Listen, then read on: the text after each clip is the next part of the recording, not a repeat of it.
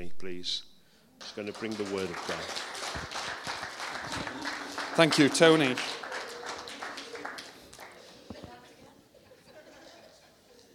Somebody throw him out. I'm joking.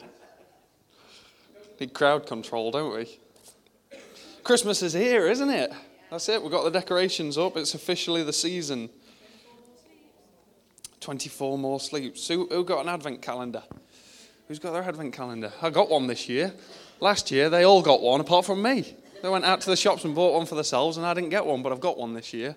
So I was very pleased this morning when I woke up. But Tony's right. There's illness in our house, which is lovely. But I'm fighting fit, full of enthusiasm, ready for God's word. But it was our anniversary on Thursday, and we'd booked a table to go out in the evening. I thought I'm going to go out and spoil my wife.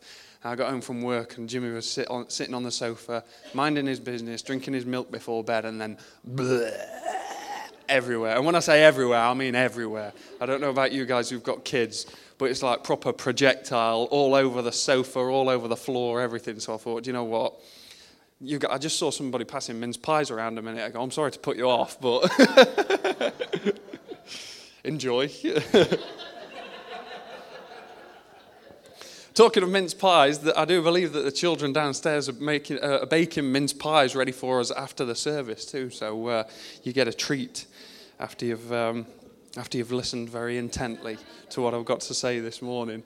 But no, it's good to be together, isn't it? And we've just come to the end of our series of our last core value, which was on godly speech. I thought Sam rounded up, really, really well in his own fashion. I love it when Sam preaches because he does like a highlights reel of the last few weeks, like, of what everybody else has spoken about. It's like watching Match of the Day, isn't it?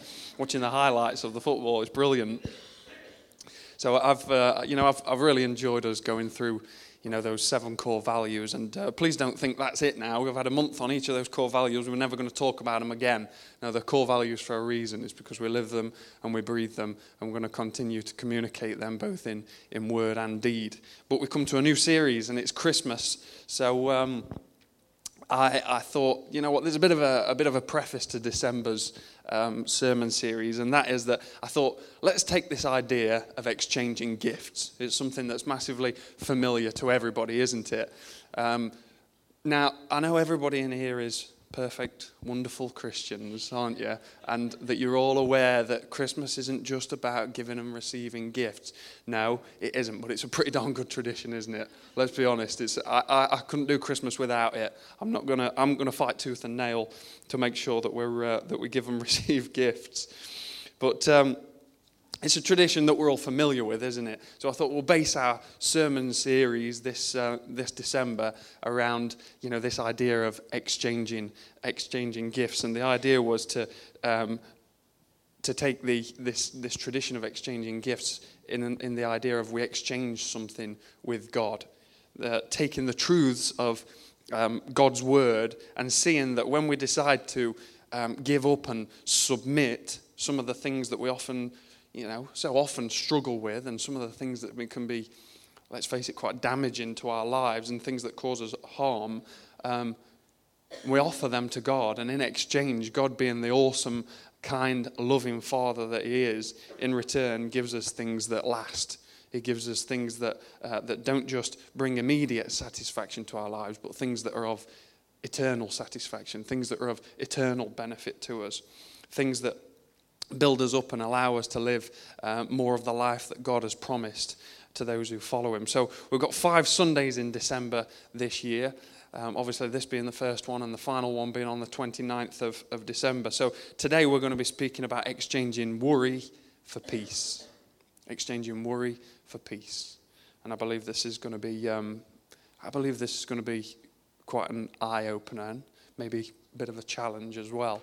But I do encourage you to listen in intently this morning. Second week, so next Sunday, we're going to be speaking about exchanging division for unity. Also, that will be, I believe, quite an eye-opener. Third week, we're going to have a bit of an interlude in the middle, in that we're going to have a tag team preach. Come on, everybody say yes. Yes. Tag team preach. Do you want to know who the tag team preachers are? Or do you want to stay anonymous, you guys? I'll tell them then. So we've got the fantastic Claudia down there at the back. Come on. Claudia's going to be sharing, so they're going to do 10 minutes each. We've also got Simon, who's just sat here down the back. Now, Simon, this is going to be like wearing an old shoe for Simon, because Simon is an Anglican minister, aren't you? So you've been preaching for decades, haven't you? So this is going to be quite familiar territory to him. And then we've also got Ruth Wattham. So when Ruth and Claudia come and share, we're going to give them an extra loud cheer. Not because we favour them over Simon, but just because they probably need a little bit of extra encouragement. All right. Great stuff. And then we'll come on to week 4. We're going to be speaking about exchanging despair for hope. That's at our carol service. And then we're going to round off the month with exchanging grief for joy.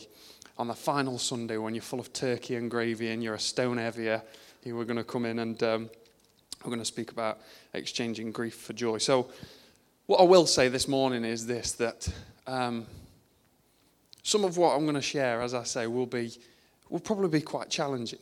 It'll probably niggle at us in a certain way, specifically if you are somebody who does, deal with feelings of anxiety. And that's not a bad thing. I don't want you to be put off this morning. That shouldn't put you off.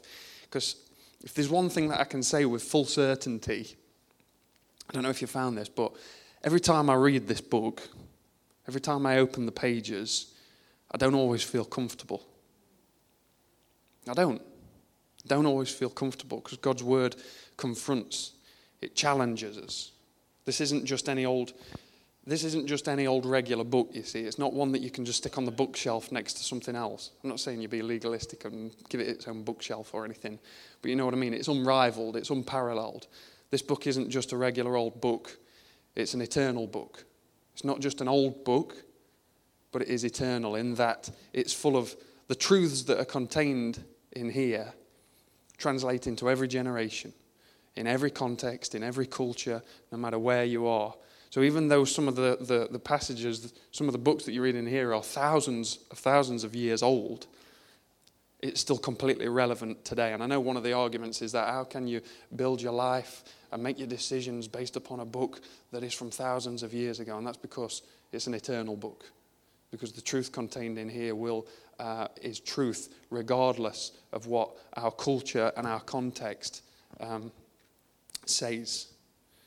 And because it is all of those things, very often the Bible is set on a collision course with some of the things that we maybe hold so dearly and some of the things that we struggle most with, some of our deepest held issues. Is that all right? So that's just a word of warning this morning that we want to come to the Bible openly, don't we? We don't want to come with preconceived notions, and we don't want to come with a closed hand like this. I find the best way to approach the Bible is to open your hands and lay all of the things that you hold dearly and all of the issues that you may be facing, hold them all in an open hand and let the Bible speak to them. So, anxiety. I want to speak about anxiety, exchanging worry for peace. Anxiety is a massive epidemic today. It's a massive epidemic in modern society. But even though anxiety is so prevalent today, it would be wrong of us to think, it's very important to remember, what I'm saying here is, this isn't a new issue. I think sometimes we can fall into the trap of thinking that this is a modern day phenomenon. It's not. Anxiety is something that's plagued human beings from ancient times right up until today. After all, Jesus himself actually speaks directly to this subject in the Gospels, which we're going to come to in a little while. So it's not a modern day phenomenon. Let's not fall into the trap of thinking that this is a new issue that we're battling. It's something that human beings have battled ever since the fall of mankind. And if I can say this with, the second coming of Jesus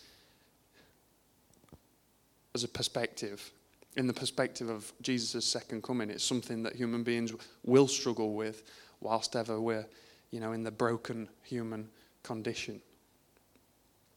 So anxiety affects in our modern day context, it affects people in an abundance of different ways, doesn't it? A massive abundance of different ways. And as I just read some of these things out that I made in my notes, again, like I said, if this is something that you struggle with, look, there's no condemnation here in this place today. There's nobody looking over the shoulder at you. In fact, you'll probably find that you're in quite good company, because this is something that every human being faces.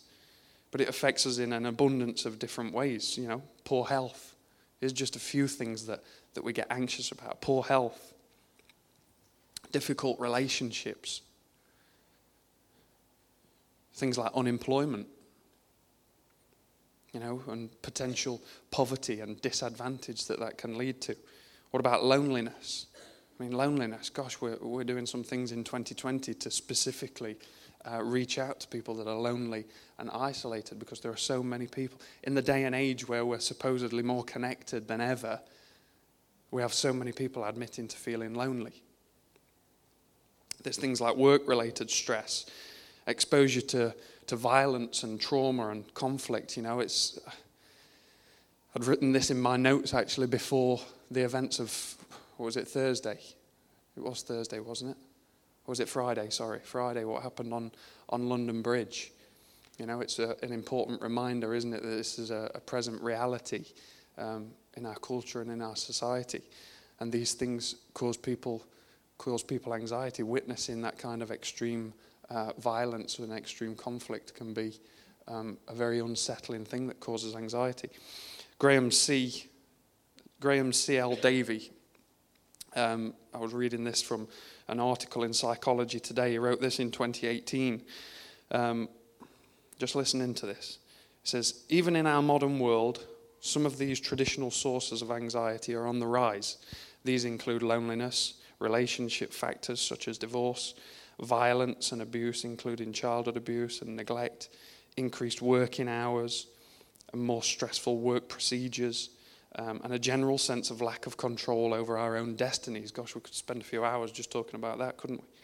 Especially amongst our youngsters, who are introduced to the possibility of failure earlier and earlier in their lives as a result of increased systematic educational testing. In addition, modern technology has provided some entirely new sources of anxiety for the present generations. These include 24-hour perpetual connectivity. I don't know if you notice, but these things, for as great as they can be, gosh, they can be a plague as well, can't they? The constant buzzing, the constant notifications, the constant not being able to switch off. Honestly, I don't want to sound mega old-fashioned. I'm not saying that we start sending pigeons out to get your messages across or anything. I'm not saying we are back to the olden days. But do you know what? Sometimes one of the best things you can do with one of these things is leave it upstairs whilst you're sitting downstairs with your wife or your husband or playing with your kids. It's all right. The world isn't going to end because you didn't see the Facebook notification, or because you didn't see Sky News flash up with the latest thing that is going on in the country, or because that email from work, whatever it is. We can become enslaved to it, can't we? It goes on, he says the need to multitask across a range of different activities. The increased emotive news alerts and doomsday scenarios, like I said. Very soon, almost every appliance in our houses will be connected to the internet, fueling fears of identity theft, data hacking, phishing. I don't even know what phishing is. I thought phishing was where you got a rod and a line and dropped it into water and you caught something that you took home and cooked for your tea. Apparently not.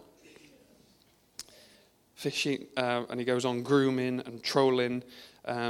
Says, even that bastion of modern-day living, the computer, brings with it daily worrisome hassles that include crashing hard drives, forgotten passwords, and the frustration of daily transactions that begin to seem strangely distant when all we'd like to do is speak to a real person.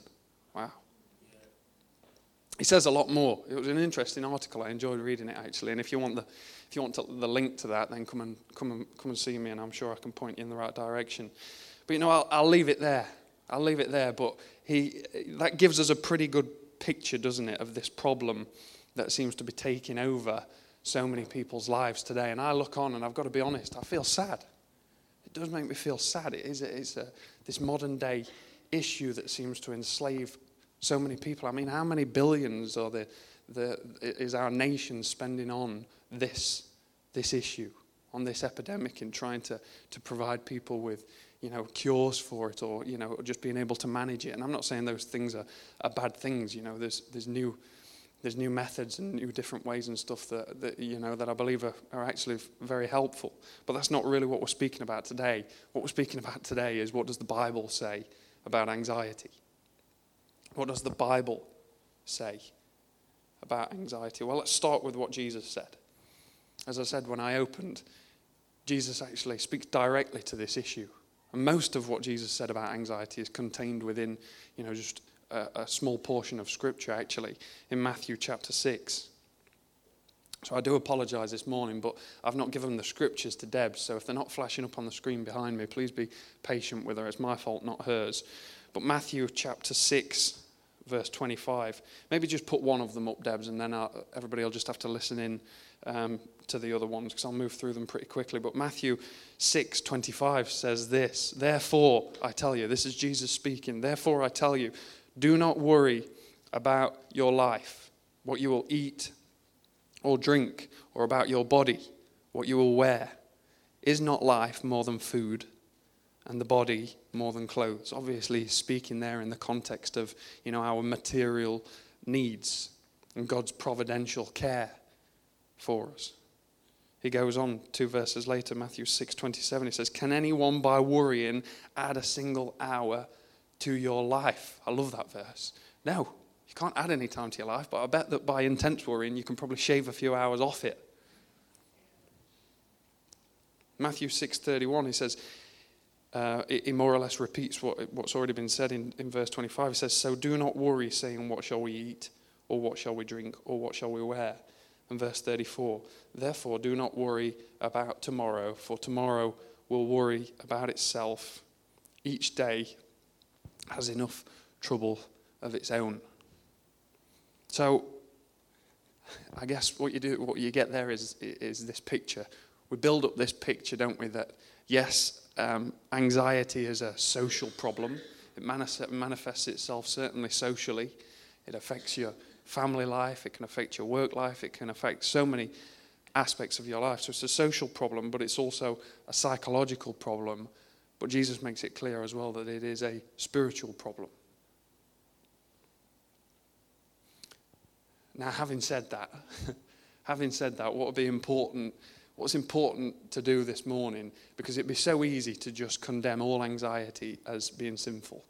And I just don't believe that that's true. I actually don't believe that that's true.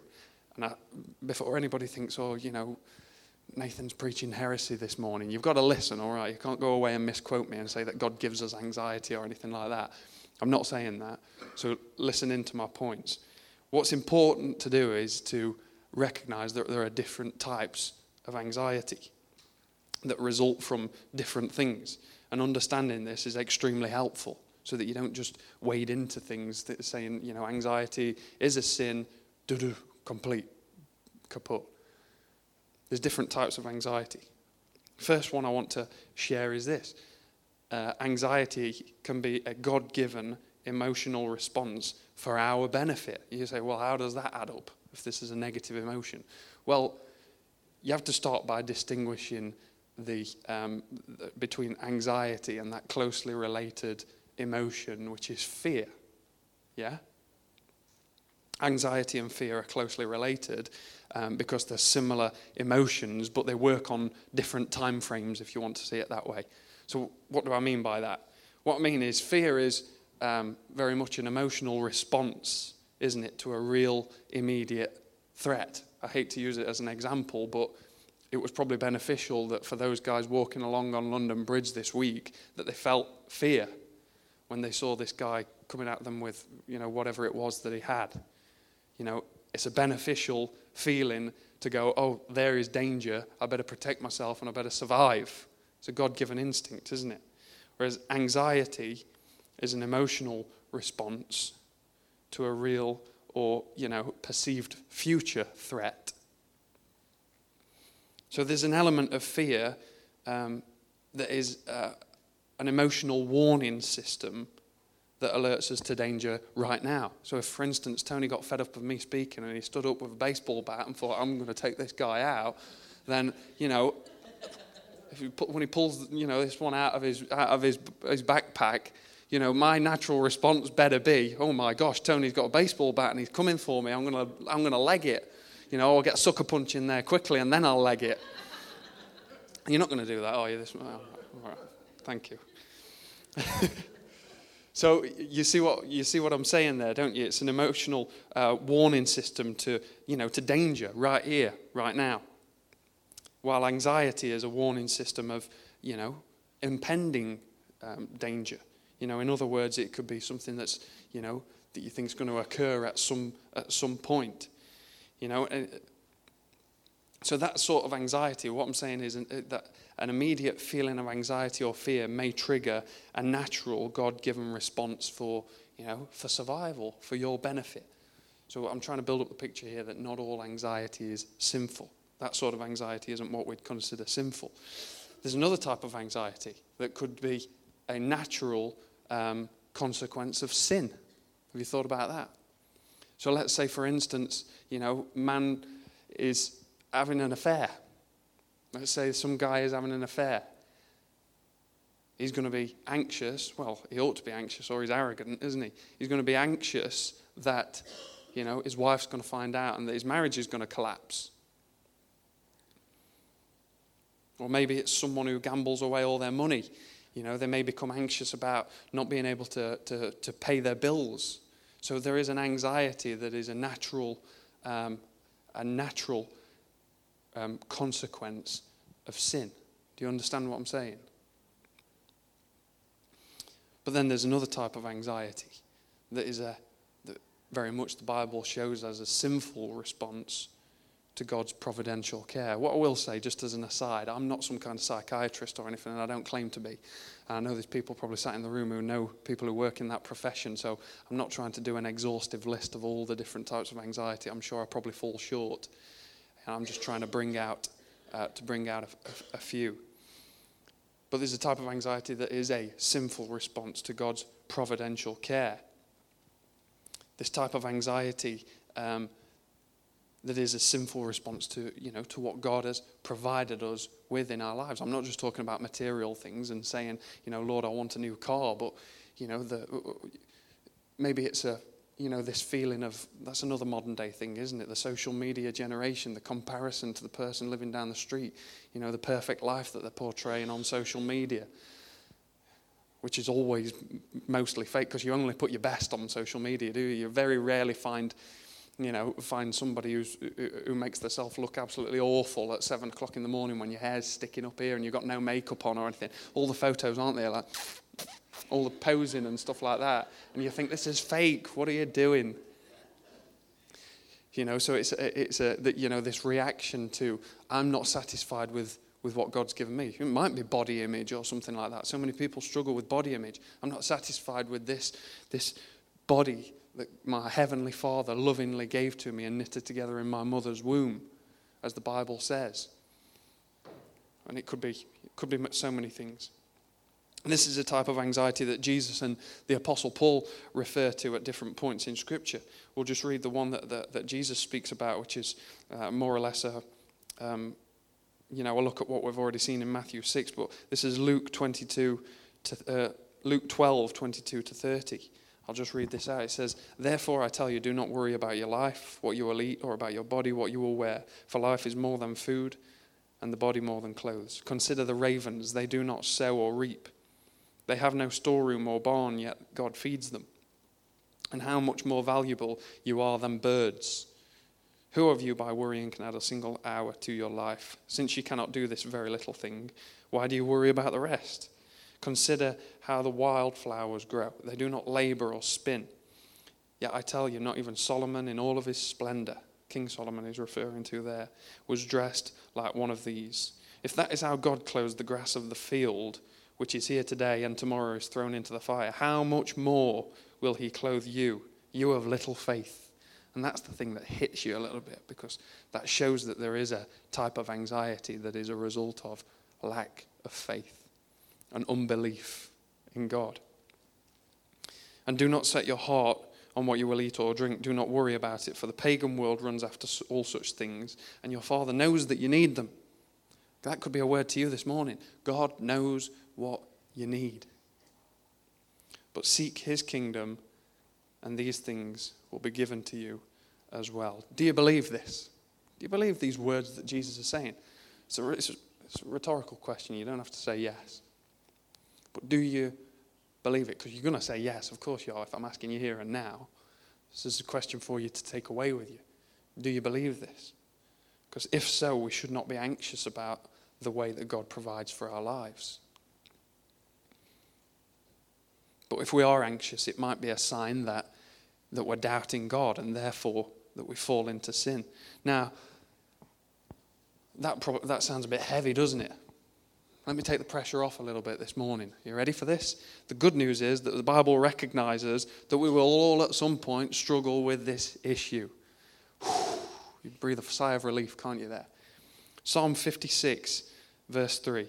If you can put that one up, Debs, behind me, please. Psalm 56, verse 3. This is brilliant. This is very, very insightful. Just a few words. It says this: when I am afraid, I put my trust in you. When I am afraid, I put my trust in you. So what doesn't that say? So read between the lines a bit. What doesn't it say? It doesn't say, I will never struggle with fear. It says, when I am afraid. He admits, the psalmist is saying, when I am afraid. So the point is this: fear strikes, and then the battle begins. The battle that is common to every single person. The Bible doesn't make the assumption that, true believers will have no anxieties. I'm sure the Apostle Paul had plenty of them. My word, that guy lived a life, didn't he? And you and I have different anxieties. Therefore, you and I are in a battle. It actually acknowledges that this is going to be an issue for each and every believer to fight against. And if you're a person in here today, I just want to encourage you, if you're a person in here today that is struggling with feelings of anxiety, welcome to the club. Welcome to the club. You're in good company. It's more or less normal. Well, it certainly is for me. It certainly is for me. So the issue isn't, will I be anxious? The issue is, how do I fight when it comes my way? How do I fight it? Well, let's talk about that. How do we tackle them fear and anxiety? We know this is a problem. We know that this is an issue. How does the Bible show us how we can start winning the battle against it? Well, there's a massive clue in Philippians 4, 6 and 7. I was just studying this week. Philippians 4, 6 to 7, if you can put that up, Debs. It says these words. It says, this is Paul writing. It says, do not be anxious about anything. So there's the command. Now, thankfully, with the command comes a method to fulfill it. He goes on, he says, but in every situation, by prayer and petition, with thanksgiving, present your requests to God. Let me read that again. But in every situation, by prayer and petition, with thanksgiving, present your requests to God. And the peace of God, which transcends all understanding, will guard your hearts and your minds in Christ Jesus. So you have to dig a little bit deeper. You have to dig a little bit deeper. I was studying this week. So where it says by prayer and petition, some versions use the words by prayer and supplication. I think the New King James Version uses the words by prayer and supplication. So as I say, it means that you've got to dig a little bit deeper, but you'll find that word supplication, it means a bit more than petition. It means something a bit more intense than petition. It suggests an intensity or, an earnestness in extended prayer. Now, before your mind goes there, it doesn't mean that, that we try to gain merit through long-winded prayers, because let's not forget that Jesus warned against doing that. He said, don't be like the hypocrites who think that they're going to be heard because of their many words. Some people think that spiritual warfare is about you spending 6 hours a day in prayer. Can I just say you've missed the point? You missed the point. So it's not about gaining merit or thinking that, oh, God will hear me if I spend extra time in prayer. He already knows what you're going through before you've even said it. But it's about sufficiently, supplication is about, by prayer and supplication, it's about sufficiently transferring the burdens of your soul into God's hands. And that takes more than 2 minutes. That's what I'm saying. It takes more than a couple of minutes. I know people live busy lives and stuff, and sometimes the only thing you can manage is 10 minutes in the morning with the Lord. And, that Bible verse whilst you're having a coffee, because you live in frantic times, don't we? And there's so much pressure and stresses on and stuff. But to sufficiently transfer the burden of your soul, you are going to have to find times in your life where you just put all the other distractions aside and you get before God and you just unburden yourself and you let it all out. It's an important part of prayer. This suggests that prayer, this verse suggests that prayer and peace are closely connected. The one who entrusts their cares and burdens to Jesus, instead of fretting over them, will experience the peace of God to calm them from that nagging and, quite frankly, the destructive effects of anxiety. It indicates that spending significant time unburdening our souls to the Lord will bring about the peace of God in our lives. So maybe, again, I encourage you, I know I'm sharing various things, but if you're just going to take one thing from this message today, put that into practice. If you struggle with anxiety, try unburdening your soul to the Lord. I know it works for me. When things start getting on top of me, I know that sometimes I just got to go and shut myself away. I'm not saying you become like some kind of weird hermit or anything like that, but you got to just shut yourself away. For goodness sake, get rid of this thing as well. My word, leave that somewhere else, because that will keep dominating your time.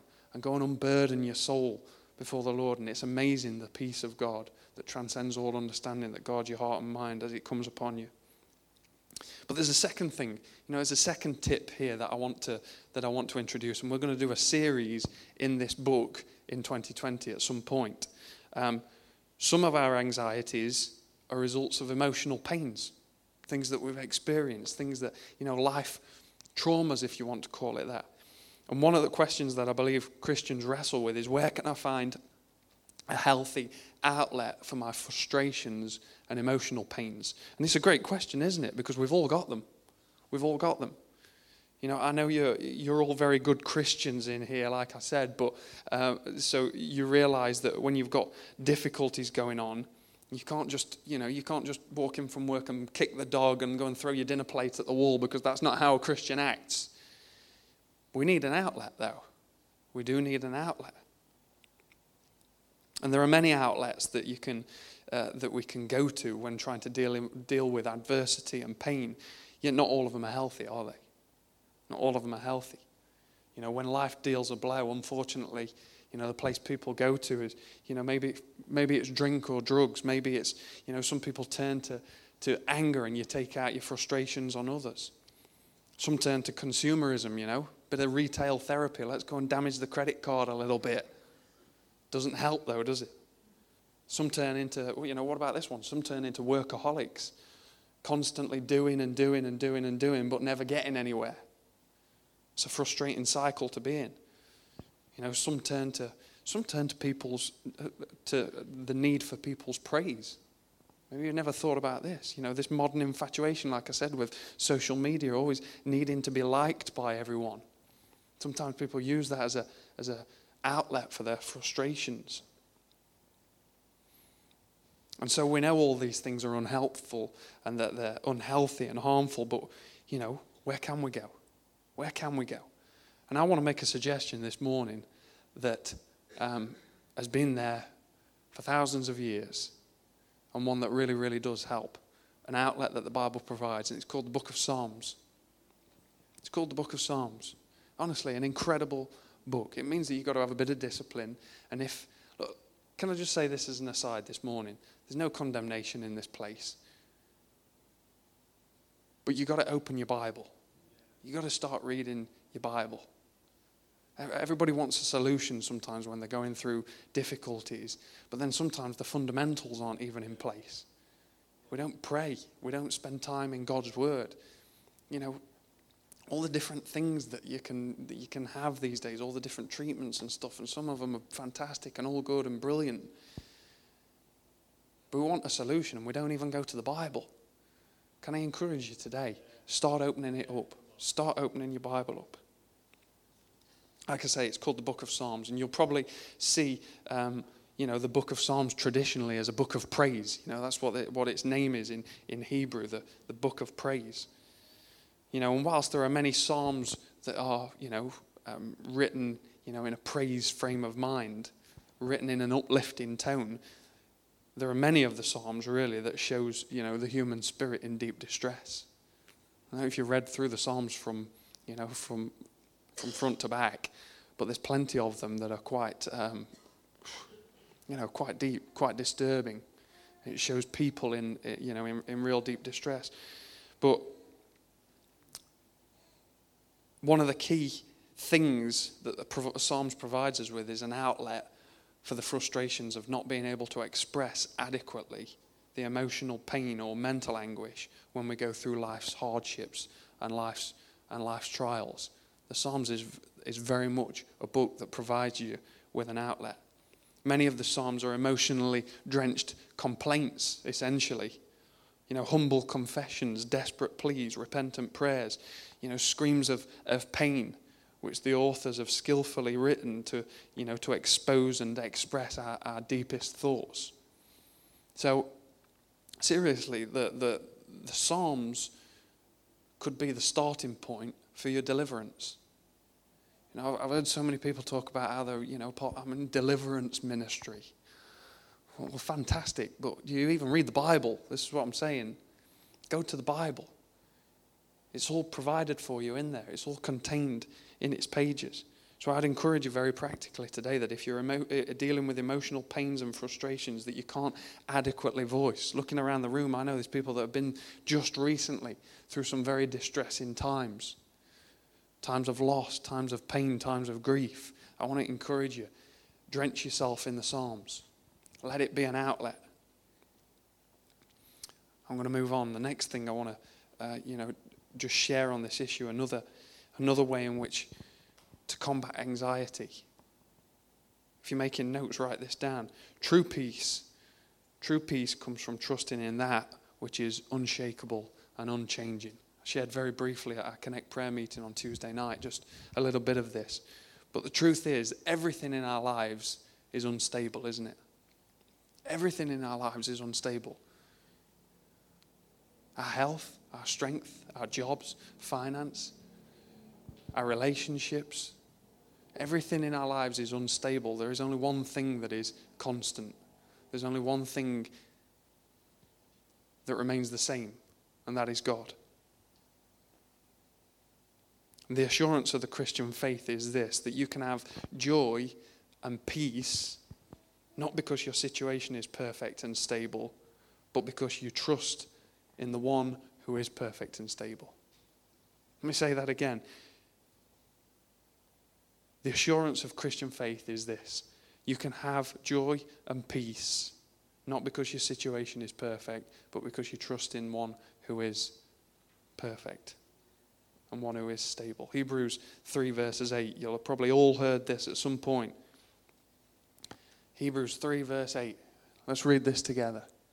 Hebrews 3 verse 8. If you can put that up, Debs. It says these words. It says, Jesus Christ is the same yesterday, today, and forever.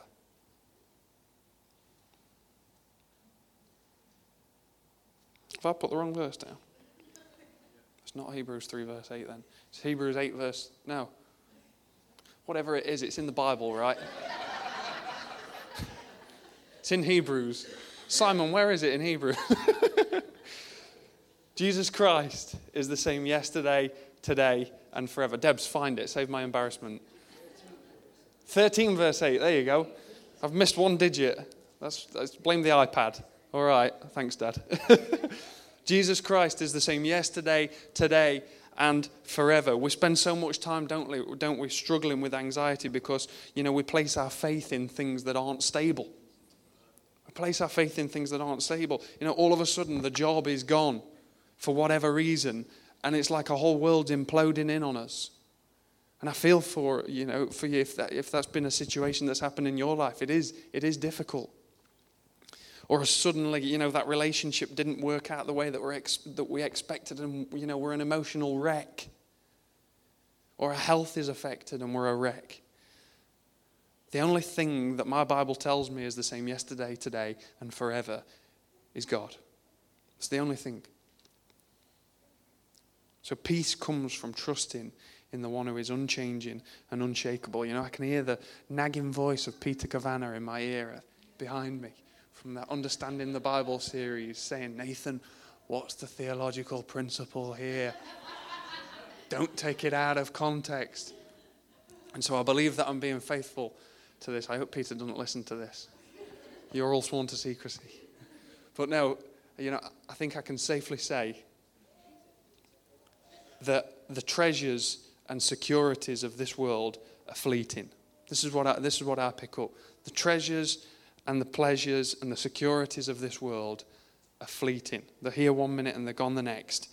But you, the Christian, can have assurance and peace and joy from trusting in the one who is steadfast. Jesus, the same yesterday, today, and forever. Don't put your faith in your marriage. I'm sure you've got a fantastic spouse. I've got a wonderful one. She's fantastic. She's awesome. Does she let me down? Yes. Oh, Lucy. She's not here, I can say that. Do I let her down? Yeah, probably more than she lets me down. Don't put your leaders, for instance. I love Tony to bits, right? Tony is a man of God. I love his integrity. I love his spirit. I love his enthusiasm. I love his commitment. Will Tony let me down at some point? Oh, gosh, yeah. Gosh, if I had £1 for every time Tony's let me down, I'm joking. Not really. He hardly ever lets me down. I'll probably let him down more than that. And same for Sam, Marina, for Doughton. Are we going to let each other down? Gosh, absolutely.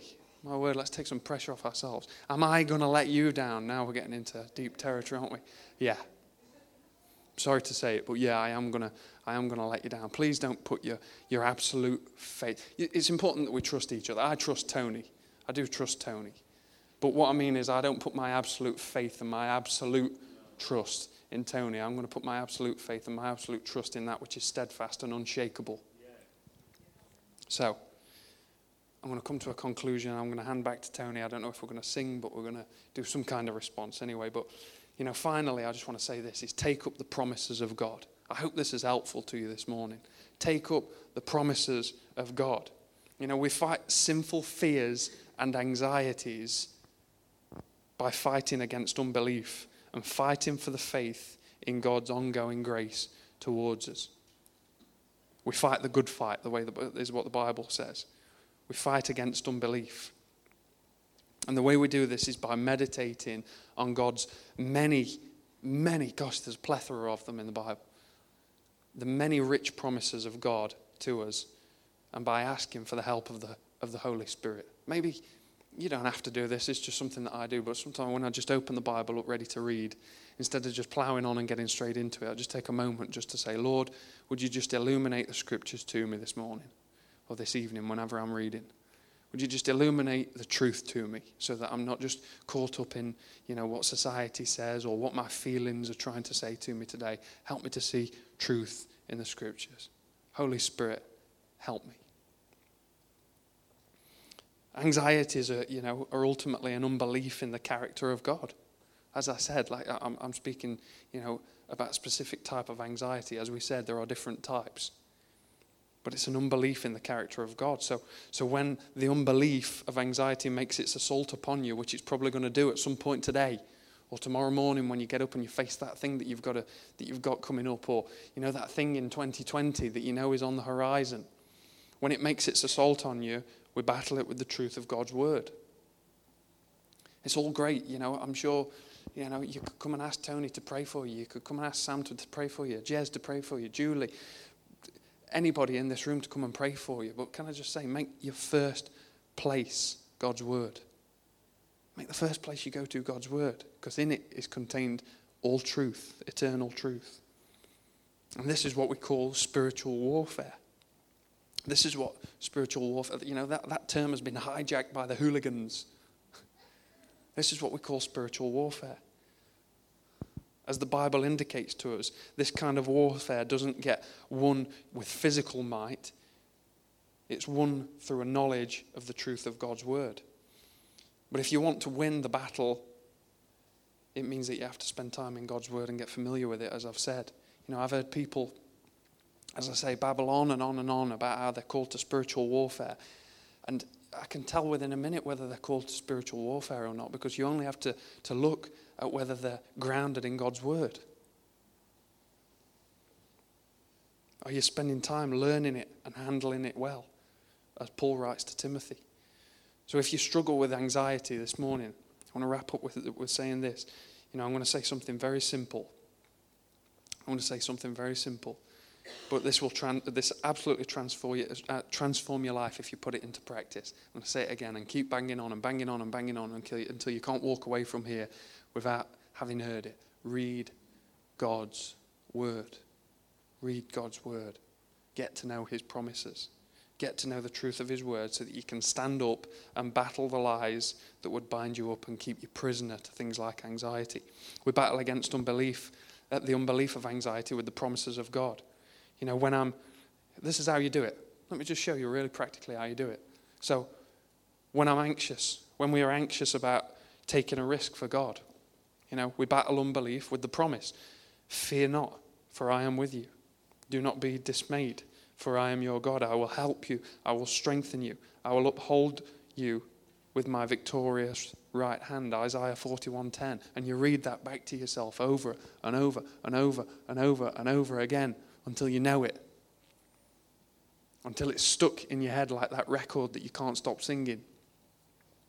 When we're anxious about being too weak to do our work, we battle unbelief with the promise of Christ. He says, "For my grace is sufficient for you. My power is made perfect in weakness," 2 Corinthians 12:9. When we're anxious about decisions that we've got to make, about the future, we battle unbelief with the promise, "I will instruct you and teach you the way that you should go. I will counsel you with my eye upon you," Psalm 32, verse 8. It's incredible. There's something for every season. There's something for every situation in God's word. When we're anxious about facing opposition, whatever that looks like, we battle unbelief with the promise, "If God is for us, who can be against us?" Romans 8:31. When we're anxious about being in ill health, we battle unbelief with the promise that not only so, but we also glory in our sufferings, because we know that sufferings produce perseverance, perseverance character, and character hope, and hope does not put us to shame. Romans 5, verse 3-5. When we're anxious about getting old, let's face it, it can be an anxiety, can't it? We don't last forever. I don't know if you noticed. But when you get anxious about getting old, we battle it with the unbelief, the promise. "Even to your old age and grey hairs, I am he. I am he who will sustain you. I have made you and I will carry you." Isaiah 46, verse 4. When we're anxious about, if we're going to make a shipwreck of our faith, if you get anxious about, am I going to fall away from God? Am I strong enough?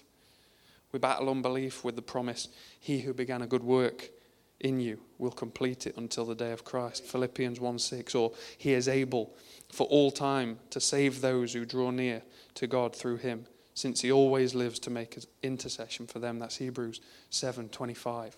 You see what I'm getting at here? I'm just giving you some examples. There is something contained. There is a promise, a reassuring promise in God's word for every anxiety that you face. Literally every anxiety that you face. So I urge you today, take up the weapons in this battle. Get involved in that warfare against it. Don't just give in. The Bible says that, this is an issue that we all face. And it'd be easy to, just get subdued and get discouraged because it's such a prevalent thing in our society. But we have the greatest antidote of all. We have the greatest antidote of all. There's fantastic medicines out there. There's all kinds of great therapies and all kinds of stuff. But let me just tell you, this book, gosh, it trumps them all. It trumps them all. Can I just say, just as an aside this morning, I am in no way saying to you that if you are reliant upon some kind of medication or some kind of therapy that you've been recommended by a practitioner saying that you should stop taking it. I just don't believe that. I just don't believe that. God in his grace gives us some wonderful things that we've got in our nation. It's fantastic. This thing trumps them all, and so we rely upon this. In faith, we look to God's promises, and then all of the other stuff, everything else that's recommended, we take that on board and we commit it into God's hands. Is that all right? Excellent. I'm going to hand back to Tony. Praise God. Yes, thank you, Nate.